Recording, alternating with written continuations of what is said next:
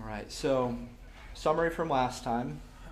Trying to do this every week to take a summary from the week before and then move into our text. So from verses 12 through 26, from the humble beginnings of a small group which obediently waits the direction of their king, God will build his kingdom. God is sovereign over everything and victorious over those who oppose him. He destroys all that oppose his anointed and his kingdom. Under the providential selection of God, the 11 select Matthias to complete the 12 once again. Thus, the tribal heads of Israel are reconstituted in preparation for the restoration of Israel by the establishment of true Israel at Pentecost. Okay? So tonight there's going to be a lot of different moving parts. And I don't expect any one piece of the evidence for the case that I'm going to build to be convincing to you. This was sort of a strange way of thinking when I first moved into the realm of biblical theology. It's like if I were to tell Hayden to draw me a building, and I said, only draw one line. It'd look a little bit like a building, but mostly not at all. But 2 lines, and then 3 lines, and then 4 lines, it starts to fill in that picture. And so what I'm hoping to do here tonight is to provide you sort of what I want to argue for overall as the overarching narrative of this text in Acts. And then we're going to build one line after another in order to hopefully fill in that picture just a little bit. Now, it has been my experience that drawing line after line after line, comparing different texts, tends to lose people. And so I have really fought to try to organize this the best way I can. But if you have questions as we're going through, feel free to shout it out or pull me aside afterwards, and we'll walk through it in a little bit more detail. So, what is the main argument that I'm going to try to make? This is a quote from Greg Beale here. The coming of the Spirit at Pentecost is a description of the inaugurated eschatological descent to earth of the heavenly temple to establish God's end-time people as a part of this temple. Really simple, right? Okay. So this is to say that God is going to restore Israel, a people. There's been this prophesied temple. And what I'm going to argue is that that temple is found right here, not in a building, not in a physical structure, but in a group of people that have God's presence in the latter days. Okay? And that is the church at Pentecost and extending to today. So, where are we in this narrative? We've obviously come through chapter 1. We're kind of plopped here at chapter 2. So what's happened? So far, we have seen that Jesus rises from the dead, and then he spends 40 days speaking about the kingdom of God. Jesus is instructing the apostles about the kingdom of God and what they're supposed to do in it. But then Jesus has to leave, right? He's going to head out. But how does he leave? He doesn't leave in just any random way. He ascends a what? What does he go up? What? In a cloud from a mountain, right? So we have a mountaintop experience where Jesus is going up to heaven in the clouds. Then we move into this really transitional text where there's 11 apostles, and then there's this almost strange emphasis on the fact that, okay, Judas has fallen out, but what are we going to do now? We have to fill in this gap. And Peter stands up and makes a speech, and so then we have a clear emphasis on trying to reconstitute 12 apostles. And what I've made the case before is that these are representing the 12 tribes of Israel gathered at the foot of the mountain, if you will. And now chapter 2, we're about to go up that mountain and figure out what's happening. This is the moment that we've been building to so far in the book of Acts. So that's what's happened in the past in this text. But now when we come to Acts 2 here, where are we temporospatially? Like, where are we physically located in this text? Acts chapter 2, verses 1 through 4.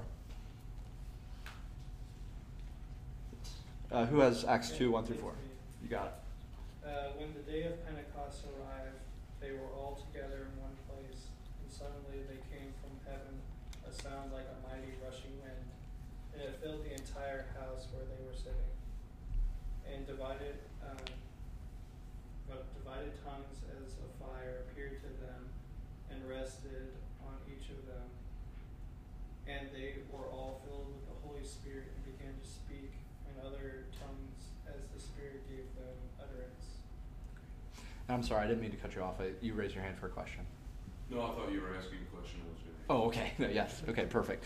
So we are in a house here. If you flip over to the end of the chapter, though, you're going to see that a lot of this is situated in the temple. And so, skipping over some of the argument here, but I'm going to assume that we are in a temple context.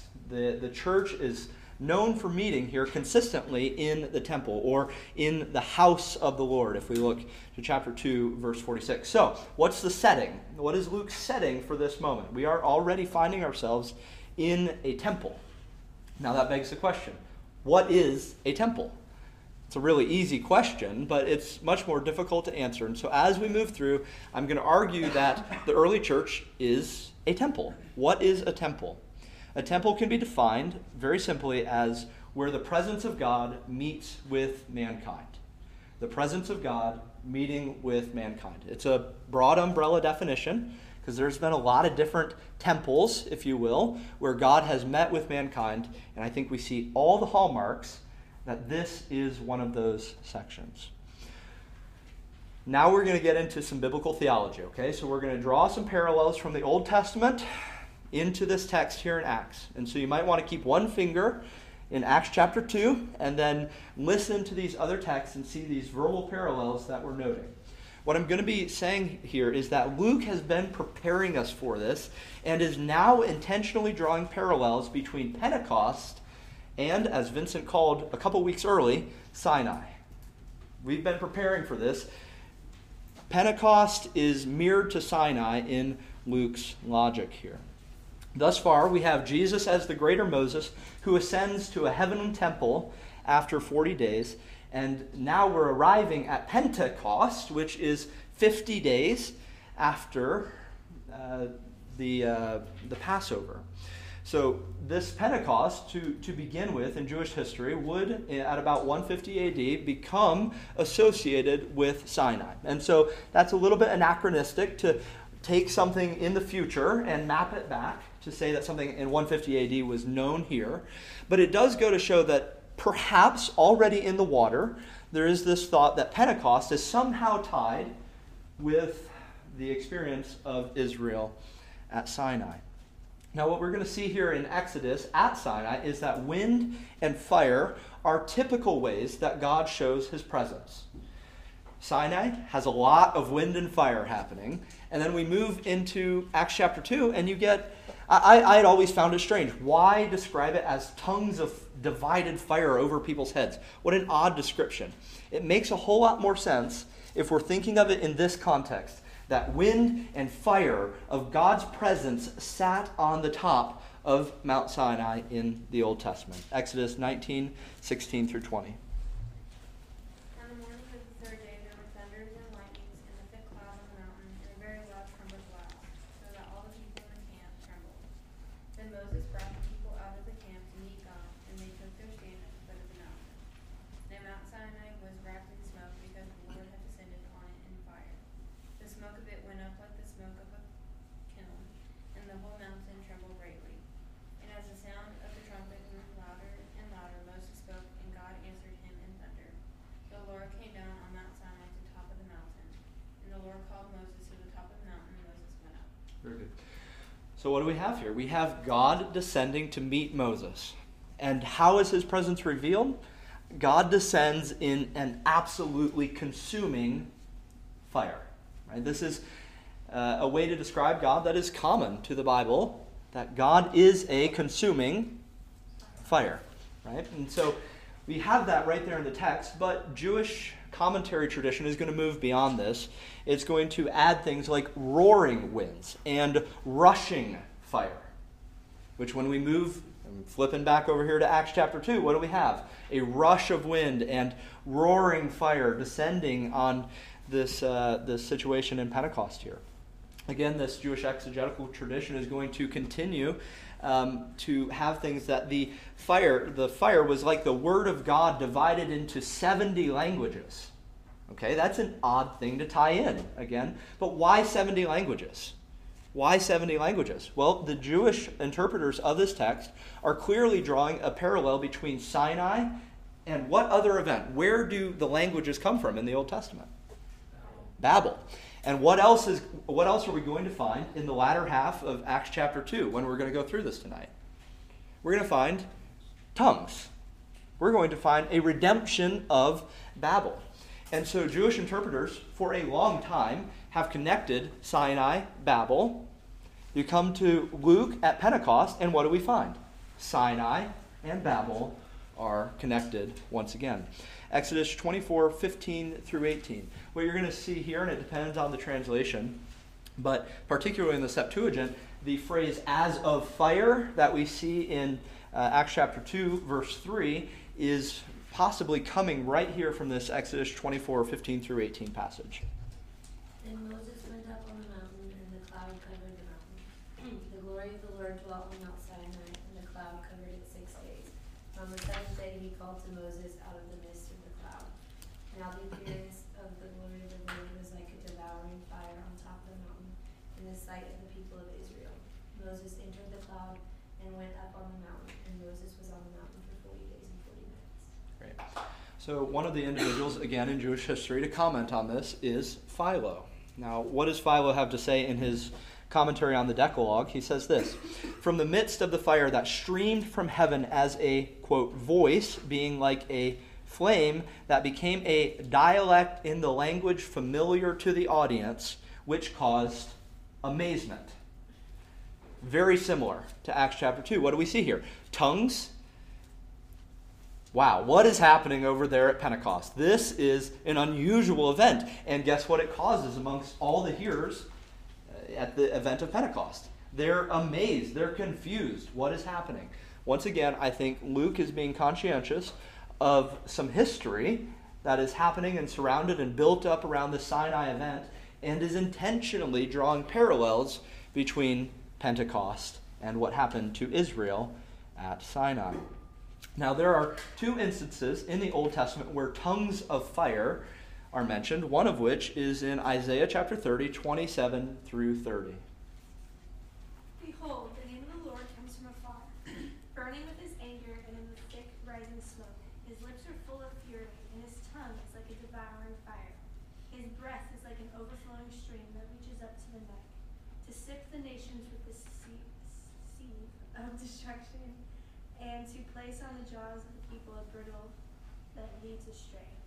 You shall have a song as in the night when a holy feast is kept, in gladness of heart as when one sets out to the sound of the flute and to go to the mountain of the Lord, the rock of Israel. And the Lord will cause his majestic voice to be heard, and the descending blow of his arm to be seen, in furious anger, and a flame of devouring fire, with a cloudburst and storm and hailstones. So at the beginning of this Isaiah 30:27 passage, Isaiah is looking at where Israel is currently and makes clear allusion back to the Exodus and to the Sinai event. And this is one of the places where we get a tongues of fire reference in the Old Testament. So what's happening here? Let's again back out and think about this narrative. Israel goes through an exodus, and they go to a temple experience with God. In the New Testament, Jesus leads, as a greater Moses, a people into a new exodus from bondage to sin and to Satan, but there has to be this Sinai temple event. And so, similarly, what we get here is Isaiah calling for these type of things. If you translate where breath is as spirit, there might be even a closer tie. I wouldn't speak on that dogmatically.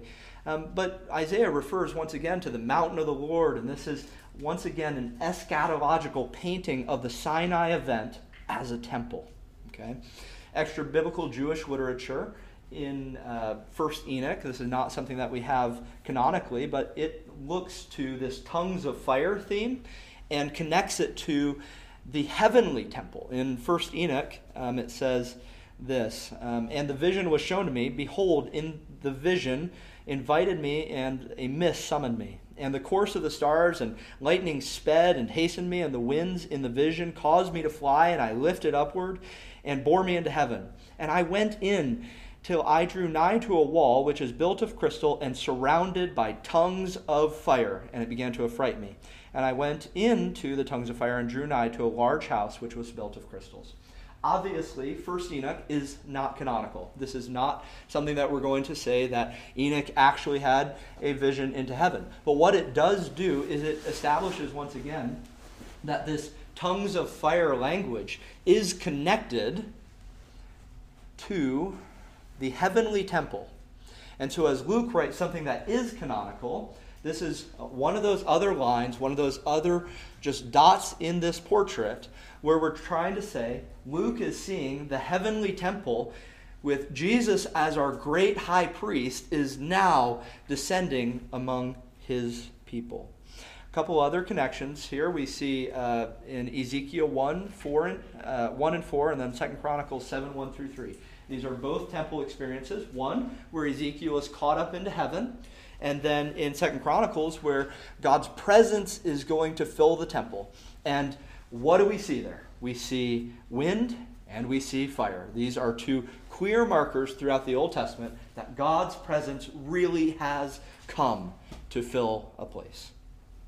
In the 34th year, in the 4th month, on the 5th day of the month, as I was among the exiles by the Chebar Canal, the heavens were opened, and I saw visions of God. As I looked, behold, a stormy wind came out of the north, and a great cloud with brightness around it, and fire flashing forth continually. And in the midst of the fire, as it were, gleaming metal. Very good. So Ezekiel's caught up, and guess what he sees? Fire coming out from the temple. 2 Chronicles 7, 1 through 3. As soon as Solomon finished his prayer, fire came down from heaven and consumed the burnt offering and the sacrifices, and the glory of the Lord was filled in the temple. And the priests could not enter the house of the Lord, because the glory of the Lord filled the Lord's house. When all the people of Israel saw the fire come down and the glory of the Lord on the temple, they bowed down with their faces on the ground on the pavement and worshipped and gave thanks to the Lord, saying, For he is good, for his steadfast love endures forever. Fantastic. So we've established wind and fire. Great. Thanks, Sam. I get it. There's plenty of wind and fire happening in the Bible. Great. So what happens after wind and fire in Acts chapter 2 in those first 4 verses? We get the divided tongues of fire resting on each of them. And then in verse 4, what happens? Finally, the Holy Spirit comes and fills this place. What happens in the Old Testament after Moses comes down off the mountain and the tabernacle is finally established? What happens there? The Spirit comes and rests upon the 70 elders. Numbers 11, 24 through 30. So Moses went out and told the people the words of the Lord, and he gathered 70 men of the elders of the people and placed them around the tent. Then the Lord came down in the cloud and spoke to him, and took some of the Spirit that was on him and put it on the 70 elders. And as soon as the Spirit rested on them, they prophesied, but they did not continue doing it. Now 2 men remained in the camp, one named Eldad and the other named Medad, and the Spirit rested on them. They were among those registered, but they had not gone out to the tent, and so they prophesied in the camp. And a young man ran and told Moses, Eldad and Medad are prophesying in the camp. And Joshua, the son of Nun, and the assistant of Moses from his youth, said, My lord Moses, stop them. But Moses said to him, Are you jealous for my sake? Would that all of the Lord's people were prophets, that the Lord would put his Spirit on them. And Moses and the elders of Israel returned to the camp. Very good. Moses, it's kind of an informal prophecy, if we could look at it that way. But Moses is like, one day, stop being jealous for my sake. Everyone in the people of God is finally going to have this awesome experience. Stop trying to limit it to just these few people. And when we get to Pentecost, what do we see? At least the apostles, but I would say most likely everyone there is receiving the Spirit. Other parallels, Exodus 32, 25 through 29, and then Acts 2, 37 and 41. Be ready. Notice the difference here is that in the Old Testament, we have issues, and then Jesus is redeeming these issues in the New Testament. Exodus 32. And when Moses saw that the people had broken loose, for Aaron had let them break loose, to the derision of their enemies, then Moses stood in the gate of the camp and said, Who is on the Lord's side? Come to me. And all the sons of Levi gathered around him, and he said to them, Thus says the Lord God of Israel, Put your sword on your side, each of you. and go to and fro from gate to gate throughout the camp, and each of you kill his brother and his companion and his neighbor. And the sons of Levi did according to the word of Moses. And that day about 3,000 men of the people fell. And Moses said, Today you have been ordained for the service of the Lord, each one at the cost of his son and of his brother, so that he might bestow a blessing upon you this day. Okay, very good. So Moses goes up the mountain, and Israel is perfectly obedient at the foot of the mountain, and everything goes great, right? No, of course not. I don't know what happened. The gold went into the oven, and out came this calf, and I guess we started worshiping it. I have no idea what happened there, Moses, right? Of course, it does not go well for Israel at the foot of the mountain. And this causes a divide. Moses is going to say, are you on the Lord's side or are you not? And 3,000 people lose their lives as a result. When we come to the New Testament, what does Luke make sure to emphasize about the Pentecost event? Acts 2, 37 and 41. Now when they heard this, they were pierced to the heart and said to Peter and the rest of the apostles, Brethren, what shall we do? So then, those who had received his word were baptized, and that day there were added about 3,000 souls. So instead of being pierced with a sword and dying as a result of their idolatrous rebellion in the Old Testament, 3,000 people died. 3,000 people were pierced to the heart with the word of God and were redeemed. They became true followers of the Lord Jesus. And so where there was idolatry and rebellion in the Old Testament, Jesus is reconstituting a true Israel that will choose to be on the right side. They will choose to be followers of the Lord Jesus. So, I promise that's the most paralleling I'll probably ever do for you guys. That's our biblical theology. What am I arguing here? Let's zoom out for a moment. Sinai was a true temple, but it had many untrue Israelites and little to no presence of the nations at Sinai. Right? This was legitimately a meeting place of God and Moses on that mountain. But it wasn't perfect. We had a lot of idolatry happening at the foot of the mountain. It was pretty much just one nation. But when we come to Pentecost, what are we going to see? The church is, as well, a true temple, but it is also filled with true Israelites who want to worship Jesus above everything else. What are some applications we can take away from this? When you interpret this Psalm 84 through this light, I cannot imagine a psalm that would impact your view of the church more than this verse right here, Psalm 84:10. Ordain your courts is better than 1,000 elsewhere. I'd rather be a doorkeeper in the house of my God than dwell in the tents of wickedness. If you understand that the temple now is the church, God's presence is here, I would rather spend one day with God's people than anywhere else on this globe. Because when I'm with you guys, I am experiencing God's presence among his people. I don't have to go to Jerusalem and go up a mountain to finally meet with God. I get together with 2 or 3 brothers, pray and worship God, and I get to experience his presence, and that is better than being anywhere else in the entire world. The church is faulty, right? There are a lot of problems in the church today. But God is in that mess. There are a lot of things that go wrong. No church is perfect. If that has ever been highlighted in an era, the deconstruction movement has made sure that we know that the church is faulty. But don't give up on the church for the simple reason that Jesus' presence is united with the people that fill his church. And so the title of tonight's lesson is Day 1 in His Courts, because, this is where the church is starting, if you will.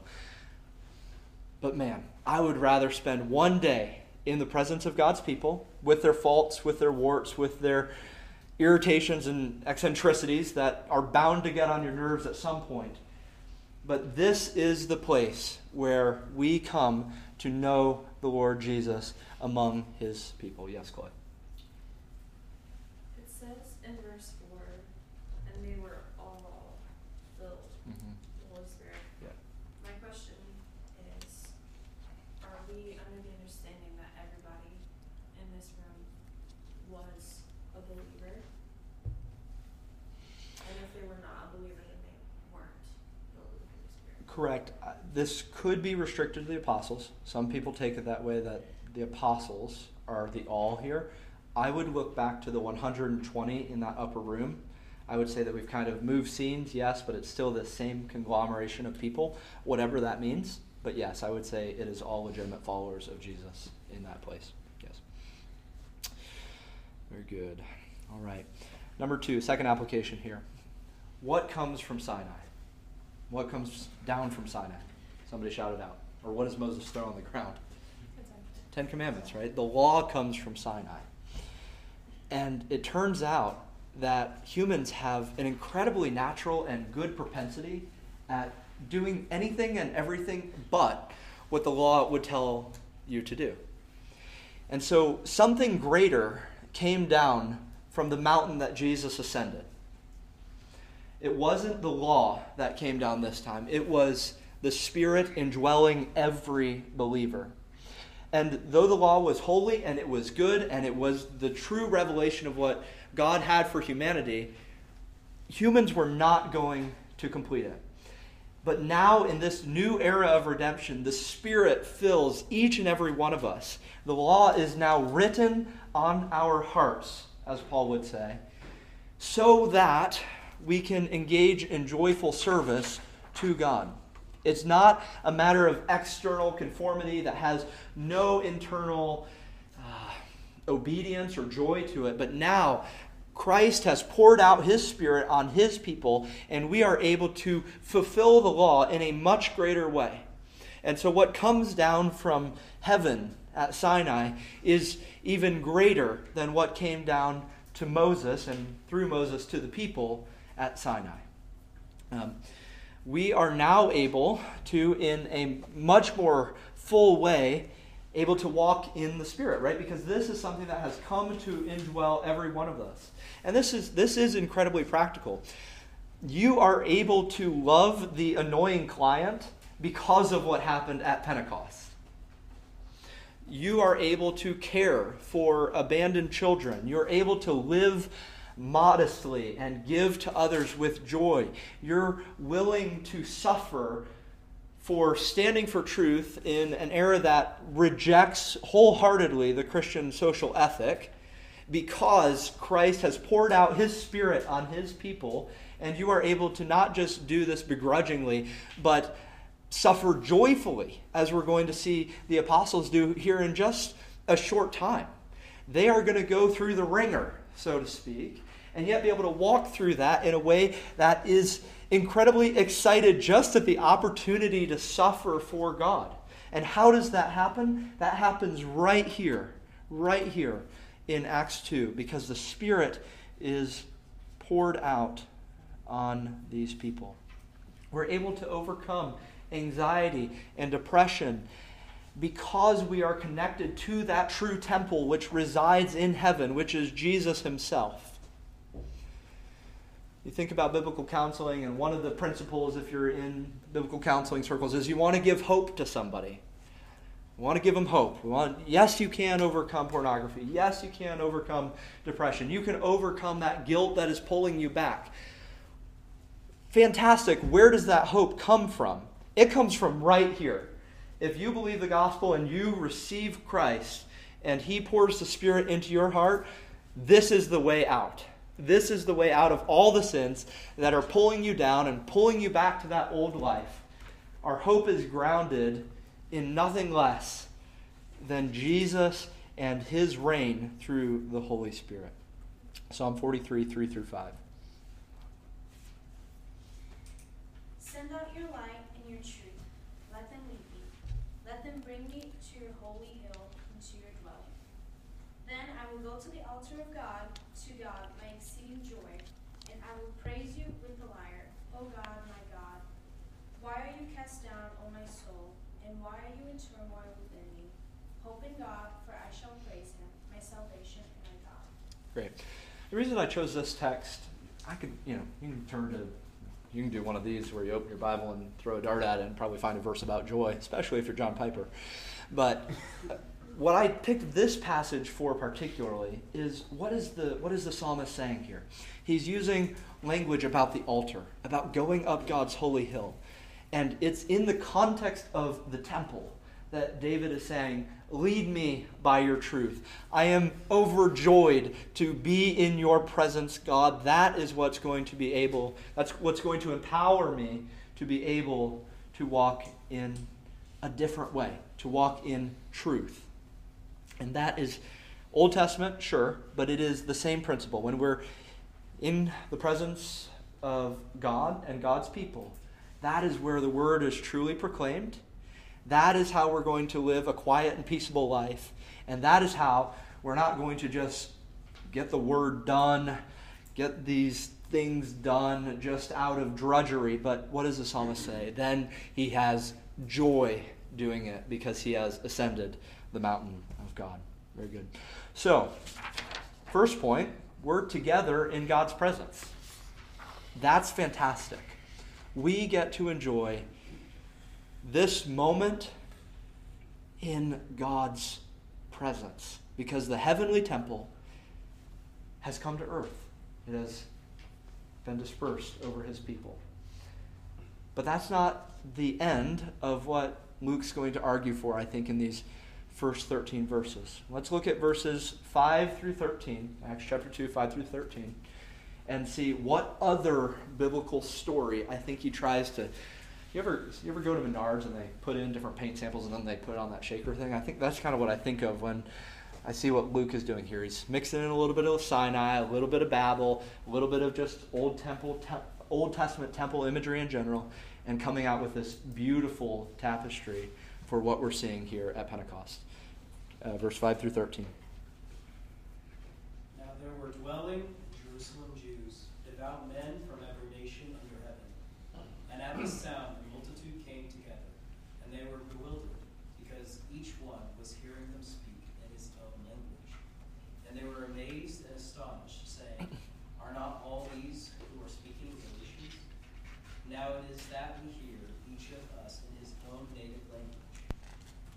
Parthians and Medes and Elamites and residents in Mesopotamia, Judah and Cappadocia, Pontus and Asia, Pergia and Pamphylia, Egypt and the parts of Libya belonging to Cyrene, and visitors from Rome, both Jews and proselytes, Cretans and Arabians.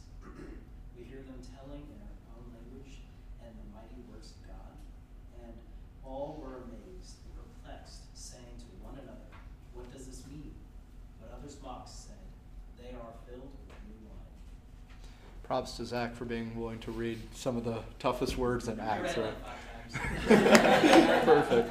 And Josh is teaching next week, but man, my favorite verse in Acts may be right there in verse 14. I just don't get to it. But so what do we have happening here in chapter 2, verses 5 through 13? We're going to shift back into biblical theology mode. What's the storyline of Scripture? That's the definition of biblical theology, if you would. Let's establish a couple connections, and then I want to apply what I think Luke is attempting to draw out here. So, what do we have happening in Acts? We have tongues. We have languages. Okay? What else do we have? We have a whole lot of nations represented. Zach was kind enough to read off from east all the way to Rome, basically. All the nations that Luke wants to highlight for us here. So we have tongues, which are indicative of numerous nations. And guess what else we have? We have confusion. What in the world is happening right now? And if we're talking in terms of the Greek translation of the Old Testament, that word for confusion is the exact same word of what happened when the languages were confused at Babel. Okay? This is all going to harken back to Genesis chapter 10, where there are 70 nations, a table of 70 nations described.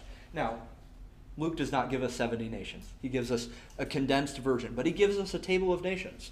Why? Genesis 10, Genesis 11, Genesis 11 is Babel. He's clearly drawing in the nations into this story about the temple. So we're going to unpack what that means. But somehow, we're getting a true temple and the nations combined. And we're going to see how Luke is unpacking something beautiful about what God is doing in humanity. But let's go back to Babel first. Genesis 11, 4 through 8. And they said, "Come, let us build ourselves a city and a tower with its top in the heavens, and let us make a name for ourselves, lest we be dispersed over the face of the whole earth." And the Lord came down to see the city and the tower, which the children of man had built. And the Lord said, "Behold, they are one people, and they have all one language, and this is only the beginning of what they will do. And nothing that they propose to do will now be impossible for them. Come, let us go down and there confuse their language, so that they may not understand one another's speech." So the Lord dispersed them from there over the face of all the earth, and they left off building the city. So this is God's judgment on this people. They are disobeying God, they are prideful, and they are engaging in false worship. And we can unpack that a little bit into each constituent element. What are they disobeying? They're disobeying the Genesis mandate. What does God tell Adam to do? Stay right here and huddle up with these people and don't go anywhere? No. He says, reproduce, fill the whole earth with image bearers that worship me. Expand the temple to the ends of the earth, if you ask me, but that's not in Genesis. That's my interpretation. He's wanting them to spread out over the globe, not to stay concentrated. And what did humans decide to do? Stay concentrated in one particular place. What are they trying to do there? They're prideful. They're attempting to make a name for themselves. The people of Babel, we want to make a great name for ourselves. And what are we going to see when we come to Genesis 12? When he calls Abraham, he says, "I'm going to make a great name out of you, Abraham." And it's kind of no, we're not making a great name the way you think you're making a great name, humanity. I'm going to call someone to myself, and he's going to have a great name because I'm going to bless him with it. And they're engaging in false worship. They didn't build pyramids to the sky just for the fun of it. They didn't wake up one day and say, you know what? I want to make a stair-stepping structure to heaven. This was part of their religious experience. It's obviously we're looking back thousands of years into Mesopotamian history, but this may very well have been viewed as a gateway for the gods. Gods can go up these steps like a ziggurat. If you've seen pictures of a ziggurat, they're kind of stair-stepping. And they go up to heaven, and then they can come down from heaven. This is a place where the gods can refuel and get a bite to eat. It's God's grocery store or gas station, I don't know. But this is where they're stopping. So what do we have here? We have disobedience to God's mandate. We have pride as they want to make a great name for themselves. And we have a false temple. We have a false temple. They are not worshiping the one true God. They are worshiping the gods of their own imaginations here. And so what does God do? God descends. God descends. And God descends in judgment, which also happens to be the same word for what he does at Sinai. God descends on Sinai. But ironically, where he's descending in a more positive way at Sinai, God is descending in judgment here at Babel. And so Babel then is portrayed as a false temple. But guess what it does have a lot of? The nations. This is literally where the nations begin. So it's a false temple, but there's a lot of the nations. When we come to Acts then, what do we have? Think about it in context of Sinai. The church is a true temple of restored Israel. But this true restored Israel is not just a monolithic people group. Now, this true restored Israel is comprised of all the nations. So we finally have arrived at a place in God's redemptive history where it's true worship of God. God is truly meeting with man, and it is comprised of all of humanity. God is finally fulfilling this Abrahamic blessing, this covenant where he says, I'm going to bless all the nations through you. This is coming as a result of Jesus' work. Now for some application. One of the things I find amazing about this right here is that Babel is not exactly reversed. However, Babel is, in fact, redeemed. Reversal would mean we're back to one language. And that's not what we see happen here. Of course, they can understand each other, but the miracle isn't that Well, now all the church speaks one language. You're anywhere else in the world, you speak whatever. But when you come into the church and get saved, you have the angelic tongue. No, the church has spoken many different languages throughout all of history. Why did God not choose just to zzz? Okay, now it's one language again. I'm arguing here that God is not reversing Babel, he is redeeming Babel. Culture tells us that diversity is inherently good. I almost titled this lesson Pentecost, God's DEI initiative, and then I thought that might be a little too provocative. But what is God doing here? God is building a new humanity that is unified in a transcendent unity that still maintains its diversity. Revelation 7, 4 and 9. Revelation 7, 4 and 9. Oh, sorry. Oh, you're all good. And I heard the number of the sealed, 144,000, sealed from every tribe of the sons of Israel. After this I looked, and behold, a great multitude that no one could number, from every nation, from all tribes and peoples and languages, standing before the throne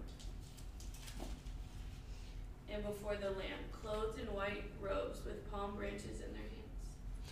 Here's one of many reasons why the gospel is so amazing, is that we become a family with people who are entirely different from you on every imaginable secular plane or intersection. We become a family with people who look nothing like us because we are worshiping the one true King. And so we ought to demand unity in our worship of King Jesus, not in ethno-linguistic matters. Okay? We don't need to be the same ethnicity. We don't need to speak the same language. But we don't compromise on worship of the one true King. Someone comes in and says, you know what? I think we can worship Allah right alongside Jesus, or a Mormon and some of those teachings that come with that. And that's where we're going to say, no, we really need to push back here. The gospel is central. It is our unity that is being celebrated. How is it that all of these different people come together? It's because there is a unity in Jesus. And so we should celebrate our unity in King Jesus far more than these ethno-linguistic differences. I think where culture has pushed back to the church is now there's this token diversity where we want to look for people that look different and be like, okay, this person looks different and this person looks different. We got to showcase that we have different people. And what I would much rather be a part of a church is showcasing we worship King Jesus and anyone and everyone is welcome here so long as we are under the one banner of King Jesus. Okay? Celebrate unity and yet respect that Jesus has invited people from different ethno-linguistic families. Number 2, this is just like God to do this here at Pentecost. To redeem Babel is an amazing work of God because something that was God's judgment has become now a means of salvation. Where the languages were God's descending in judgment, now God is using his plan of all of these nations to become part of God's plan for how to save the world. For now, the nations are represented here in Jerusalem, but these nations aren't going to stay just planted in Jerusalem. God's going to use persecution and many other means. But what's going to happen when you have a bunch of different people that have a bunch of different home countries? They're going to scatter back to their people. And so part of God's wonderful plan here is, yes, this was in judgment when we're in Genesis, but God's mercy is running through all of this. God is going to save the world because there are many nations, and the nations are going to take the gospel back to each people group. And so this right here fulfills the Genesis mandate, which was forgotten at Babel. The Great Commission is the ultimate consummation of Adam's image bearers going to fill the entire globe. And so while we think something might be going wrong, whether it's in Scripture or in our life, God's discipline is working for our good as Christians. And honestly, things might not always look like it's going for our good. You lose a job. You lose a family member, and even more poignantly, you lose a child, right? That is perhaps the pinnacle of the most unnatural things. And we're a little bit before that phase of life, but I think it would be naive to think that there aren't numerous in this room who will experience that kind of pain. How are we going to think of God when the most tragic things in life happen? If we divorce God's discipline and His goodness, His mercy, it's going to be really tough sledding when we try to understand the nature of God. We have to remember that what God is sovereignly orchestrating is for our good. Yes, sir. The Lord gives, the Lord takes away. That's the example of that. Amen. God is not a mean cosmic Santa Claus doling out mean gifts, right? He is good. He is working for your ultimate good. Number 3, Babel conglomerated to form a great name for God? No. Babel was concerned about me. And when we get to Pentecost, now we have a people spreading all over the globe with the fame of Jesus as their end. And so often, it is so easy to fall into the same trap that has been since Mesopotamia. We want to make a great name for ourselves. And even in making a great name for Jesus, we like to kind of ride that ship upward. We want to make a great name for ourselves and also make a great name for Jesus. That's not how it works. You don't hear much about any of the other apostles, right? But they're out there. They're sharing the gospel. Why? Because they're not the point of the story. The fame of Jesus, that's the point of the story. And so, I say this truly to myself more than to any of you first. It is an effort to always be undercutting my ego, my name, my success, my popularity, my following, and replace that with Jesus' following, Jesus' fame, love of Jesus, popularity of Jesus. That is hard because it grates against the very fabric of our depraved self, where we come from. We want to be famous. We want to be known. We want to be liked by people. Now, we're a part of a group of people. You can take the pressure off yourself. You don't have to be famous. You don't have to be well known. You don't have to be well liked. Jesus is the one who is meant to be known. 4th, with people going all over the globe, we kind of have a polemic here, I think, from Luke. The king of Israel rules over the world, not Caesar. There are similar lists to this in the Roman world, where you have lists of the tables of nations. Rome has conquered, and Rome is ruling over the world. And what do the prophets say? That salvation is going to come from Israel to the nations. This is instructive. Luke may very well be saying, Jesus is Lord and not Caesar.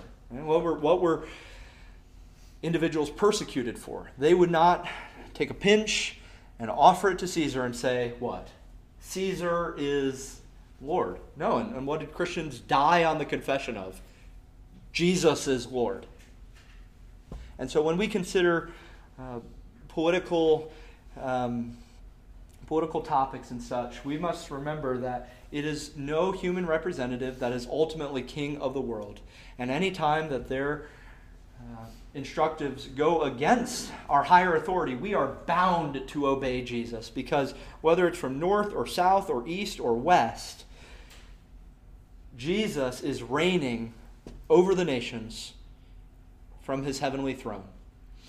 Our posture should certainly be submissive to governments when they align with what Jesus would have. But are we to obey God or men? We're going to see that in just a moment. Why should we obey God rather than men? Because Jesus is king. He has ascended. He is sitting on the throne, and he is reigning. And Jesus is Lord, not Caesar. And so when we think about different political topics, this is what we're seeing in the ascension, is that Jesus is seated on his throne. And then fifth, beloved, we ought to be going to the nations. It's as simple as that. There's a lot of complex things that you can try to draw out of this text, but we clearly see that the nations are involved and that there is a missiological or mission-oriented emphasis here in the text. We are not going for the fame of our own name, but for the name of King Jesus and his glory.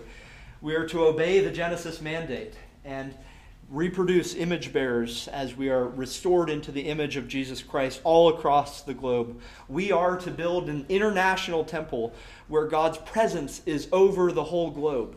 And when I say build that temple, isn't that interesting that Paul would pick up on some of that language? He said, don't destroy the temple of God, when he refers to hurting other people.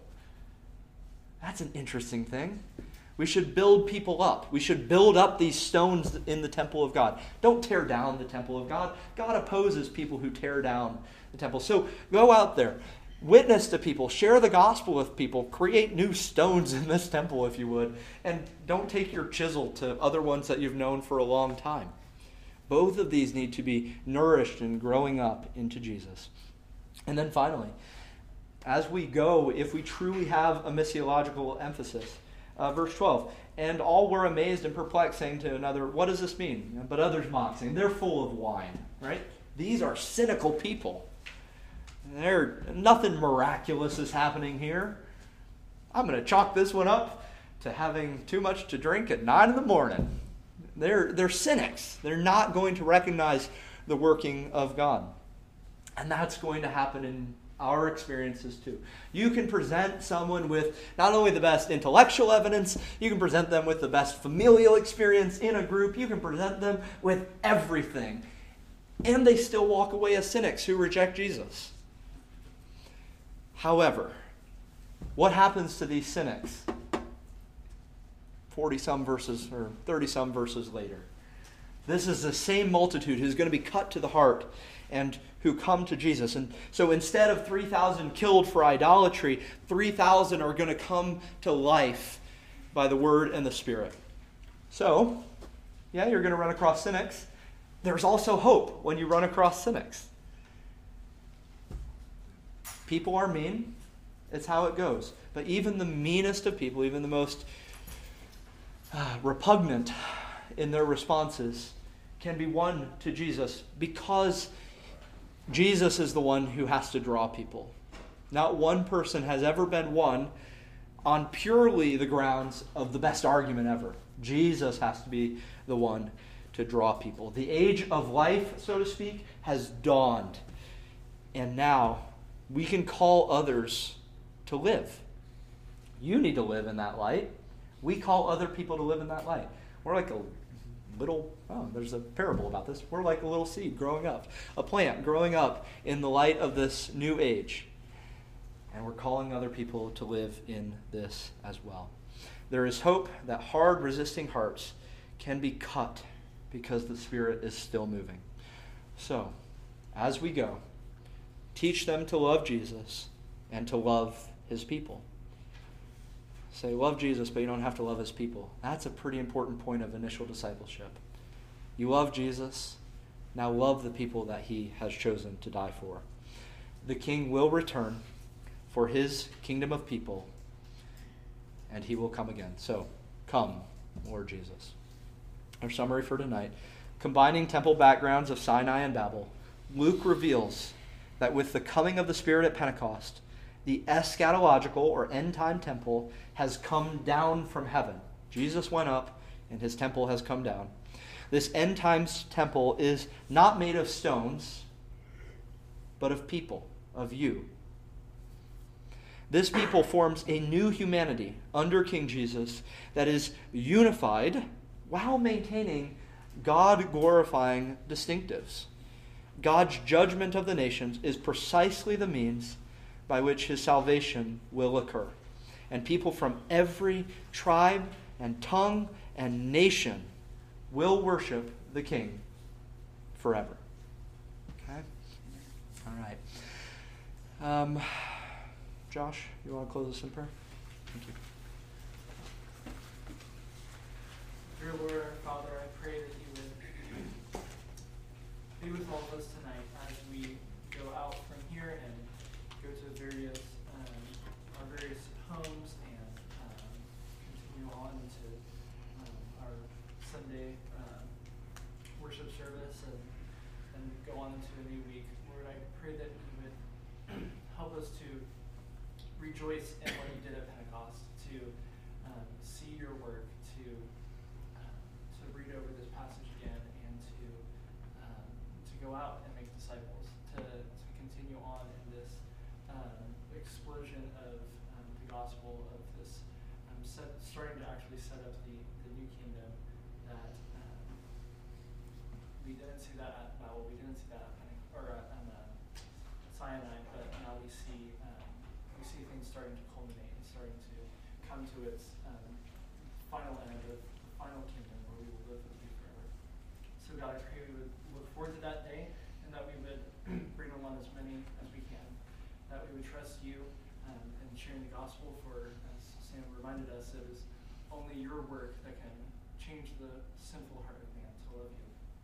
So God, I pray we would trust in you, that we would pray for the people we share the gospel with, for the people that we interact with, and that you would change their hearts, and that you would use us as your tools, that you would use your church as you have promised to bring people to your word, bring people to knowledge of their sin and of the wonderful Savior that you are. So God, I pray that you would help us to be emboldened in our own faith, to be reminded of how exciting you are and how exciting it is to be a part of what you have called us to be. And I pray we would go out and make many disciples. In the name of Jesus Christ we pray.